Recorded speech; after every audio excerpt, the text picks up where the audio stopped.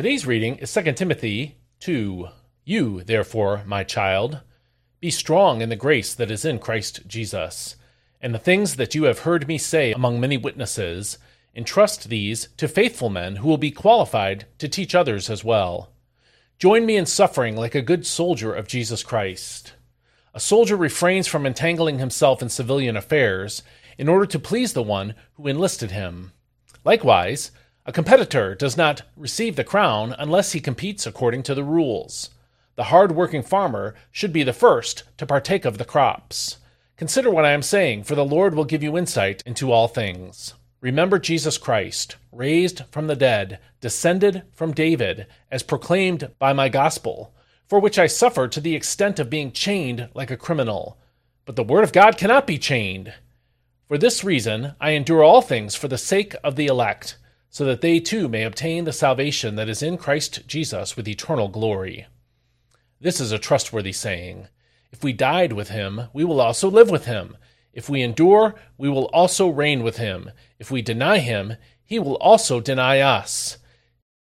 If we are faithless, he remains faithful, for he cannot deny himself.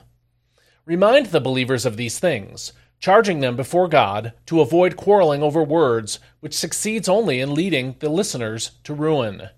Make every effort to present yourself approved to God, an unashamed workman who accurately handles the word of truth. But avoid irreverent, empty chatter, which will only lead to more ungodliness, and the talk of such men will spread like gangrene. Among them are Hymenaeus and Philetus, who have deviated from the truth. They say that the resurrection has already occurred, and they undermine the faith of some.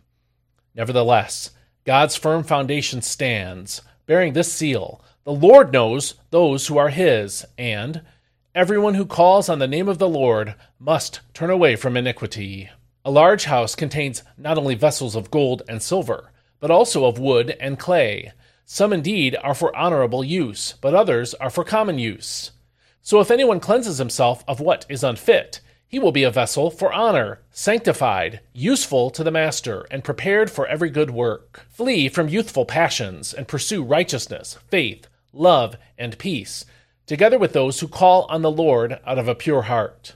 But reject foolish and ignorant speculation, for you know that it breeds quarreling. And a servant of the Lord must not be quarrelsome. He must be kind to everyone, able to teach, and forbearing. He must gently reprove those who oppose him, in the hope that God may grant them repentance leading to a knowledge of the truth. Then they will come to their senses and escape the snare of the devil, who has taken them captive to his will. This is God's word. Paul's life was coming to an end. Timothy, apparently a much younger man, would not live forever either. So if the church at Ephesus was going to thrive and survive beyond the short term, the false teaching in it needed to be rooted out. We see that in verses 16 through 17. While Timothy was doing that, however, he needed to be instilling good doctrine in the Ephesian church as well. Verse 2 commanded him to take the things you have heard me say in the presence of many witnesses and entrust those to a reliable people who will be qualified to teach others. That's the NIV's reading. Verse 14 commanded him to keep reminding God's people of these things. Again, the NIV's reading. Truth is the antidote for false doctrine, but it is also the mother's milk of spiritual growth. Have you ever discipled another person, passing on what you've learned out of your faith to someone else? This is one of the best ways to grow strong in the faith yourself. It is also important for the growth and development of the gospel.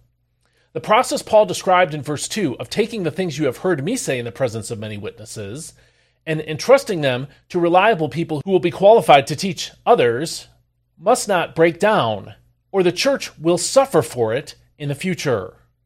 Look around and find someone who could use a good model of Christian growth, or a faithful instructor of God's Word.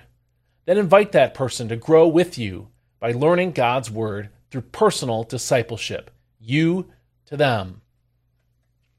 If you found this devotional helpful, and haven't found it in your email, please go to dailypbj.com/subscribe and sign up for free. And every day you'll receive a transcript of these videos, as well as the video and audio links, so you can follow along for yourself and develop a daily Bible reading habit. Also, if you would consider financially supporting me, I could use the help, and you can do that at dailypbj.com/support. I'm looking for monthly ongoing financial support, not just coffee money, so please consider that if you can help. Finally, please share this with someone who might grow from it, someone you might like to disciple, or someone who should disciple other people. And I'll see you next time. May God bless you. Have a great day.